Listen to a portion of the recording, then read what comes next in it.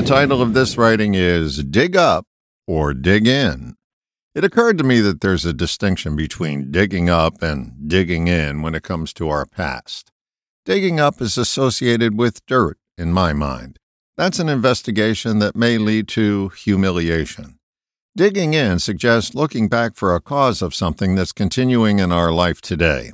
But whether you're digging up or digging in, it's useful to recognize that engaging in the past for too long prevents you from moving forward. There comes a time to act on the information you've dug up or dug into. That time is always now.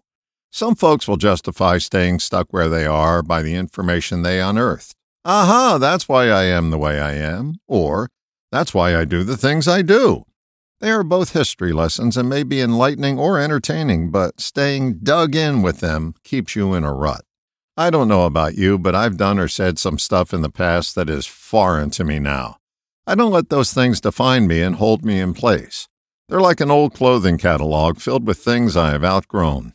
I think it's a fun pastime to go onto an ancestry website and look at your history and origins, but finding out your third cousin once removed was Benedict Arnold has no bearing on your ability to move forward today.